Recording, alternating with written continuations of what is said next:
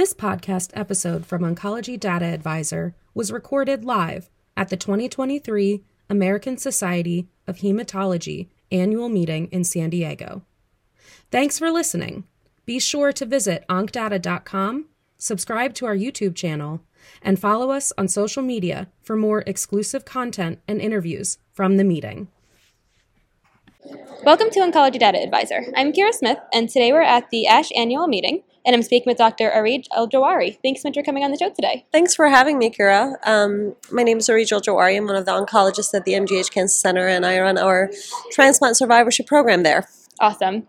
So today we're talking about your study, a multimodal mobile application to address sexual dysfunction in hematopoietic stem cell transplant survivors. To give us a little bit of background about the basis for this study, how does sexual dysfunction affect HCT survivors? Yeah, it's a great question. So sexual dysfunction is actually the most prevalent and common issue affecting transplant survivors. It's actually a very common issue in cancer survivors at large. Both autologous and allogeneic stem cell transplant survivors, however, suffer even more so than other cancer survivors from sexual health issues. And we know that sexual health concerns are hard to bring up for patients with their clinicians, and so often they're underdiagnosed, underappreciated, but they really do have a lot of effect on patients' quality of life, intimacy, their relationship with their loved ones, as well as potentially psychological distress as a result of sexual health issues. So we know they're underdiagnosed, we know they're underappreciated, but they're incredibly common. So I'm looking forward to hearing about this app. How did you go about designing it along with your team, and what was your goal for it? Yeah, Kira, I think one of the main issues that we've learned from our patients is that it's, one, hard to talk about these issues with your clinician, and then second, we know that our clinicians, specifically transplant clinicians, may not have all the training to address sexual health concerns for patients. So a while back, we had actually done a pilot study where we took transplant clinicians, so nurse practitioners and physicians, we trained them to ask basic questions to identify if a patient is having any sexual health concern, and then try to intervene at least on the biological causes of sexual health concerns. So, common in male transplant survivors is erectile dysfunction. Sometimes they can have genital graft versus host disease. In women, we see a lot of vaginal atrophy as a result of estrogen deficiency. We see a lot of hormonal changes, as well as we see vaginal graft versus host disease. And so we literally had the clinicians just do some basic interventions, biological interventions to address these issues that are really common. And we saw that we were able to move the needle in terms of patient sexual health and overall satisfaction. And so based on that information, we asked ourselves, is there a way to augment that intervention with actually allowing patients in the privacy of their home to engage with an app that provides more than just the biological causes of, addressing the biological cause of sexual health issues. So providing intimacy exercises, ways to actually, for patients and their partners potentially, to engage in the privacy of their home to understand first the sexual health recovery post-transplant, but also what can I do to make it better. And so we actually engaged with sexual health experts, psychologists. We brought in transplant clinicians, as well as patients who've gone through stem cell transplant, and tried to come up with an intervention that's really comprehensive, that addresses the biological, emotional, psychological, social causes of sexual health concerns. And we developed this really fun app that is set up as kind of a game, if you will, where the patient goes through a journey in their home. They start in the garden, and they end up in the master bedroom after 8 weeks, which is a nice analogy to what we are hoping to achieve. But a lot of it is really focused on enhancing non-physical intimacy, which is a really key factor in patients after transplant. After transplant, patients lose touch with their partners often. The partners are often playing a role as a caregiver rather than an actual intimate partner. And so a lot of the focus is on, one, gradually increasing non-physical and physical intimacy, and actually taking emphasis away from sexual intercourse, especially early on, because some transplant survivors may actually have a really difficult time having intercourse immediately after transplant. And so that's what we did. It's been a really fun journey, to be honest with you, to work with a transdisciplinary group of clinicians or researchers to develop this app. That's such an amazing idea and such a creative way to address this problem.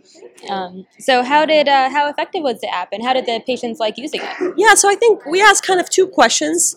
The first question, is this feasible? Are we crazy, or is this doable? Can we get these patients to actually engage meaningfully with an app? And can we actually move the needle? So what we conducted is a pilot randomized study where we took 60 transplant survivors. Half of them were randomized to just having a brief visit with a transplant clinician to address the biological causes of sexual health issues, as we discussed. The other half had that exact same visit, followed by access to this app for about 8 weeks. And the first question we asked is, will patients actually use it? And what we learned is that patients did use it. About 70% of patients actually completed all 5 modules in the app, which for any digital health intervention, to be honest with you, is a really, really high bar. And then more importantly, what we saw is a really promising signal that the app actually works and adds to the experience of these patients. So what we noticed that patients who received the app had better satisfaction with sex, interest in sex, pleasure, orgasm, as well as, interestingly, improvement in their quality of life and reduction in their depression and anxiety. And actually, in follow-up analyses, we're trying to examine whether the improvement in sexual health outcomes mediated the improvement in quality of life and distress, and that we think that actually patients' improvement in sexual health actually is the reason why they're feeling overall better and having less, psychological distress and better quality of life.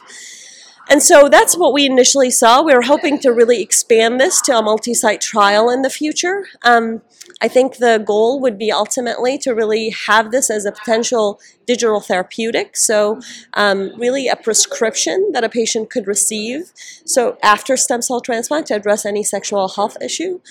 So that's our goal for this line of work. What was really amazing, though, Kira, is the qualitative feedback that we've gotten from patients about this. I think one emphasis that we've heard from patients is that it's really, really helpful for them to be able to engage with this in the privacy of their own home. So even patients who are reluctant to bring up issues to their clinicians loved having the access to this at home, because not all of them are comfortable to bring it up or talk about it in the clinic, which is fantastic. At least something is happening.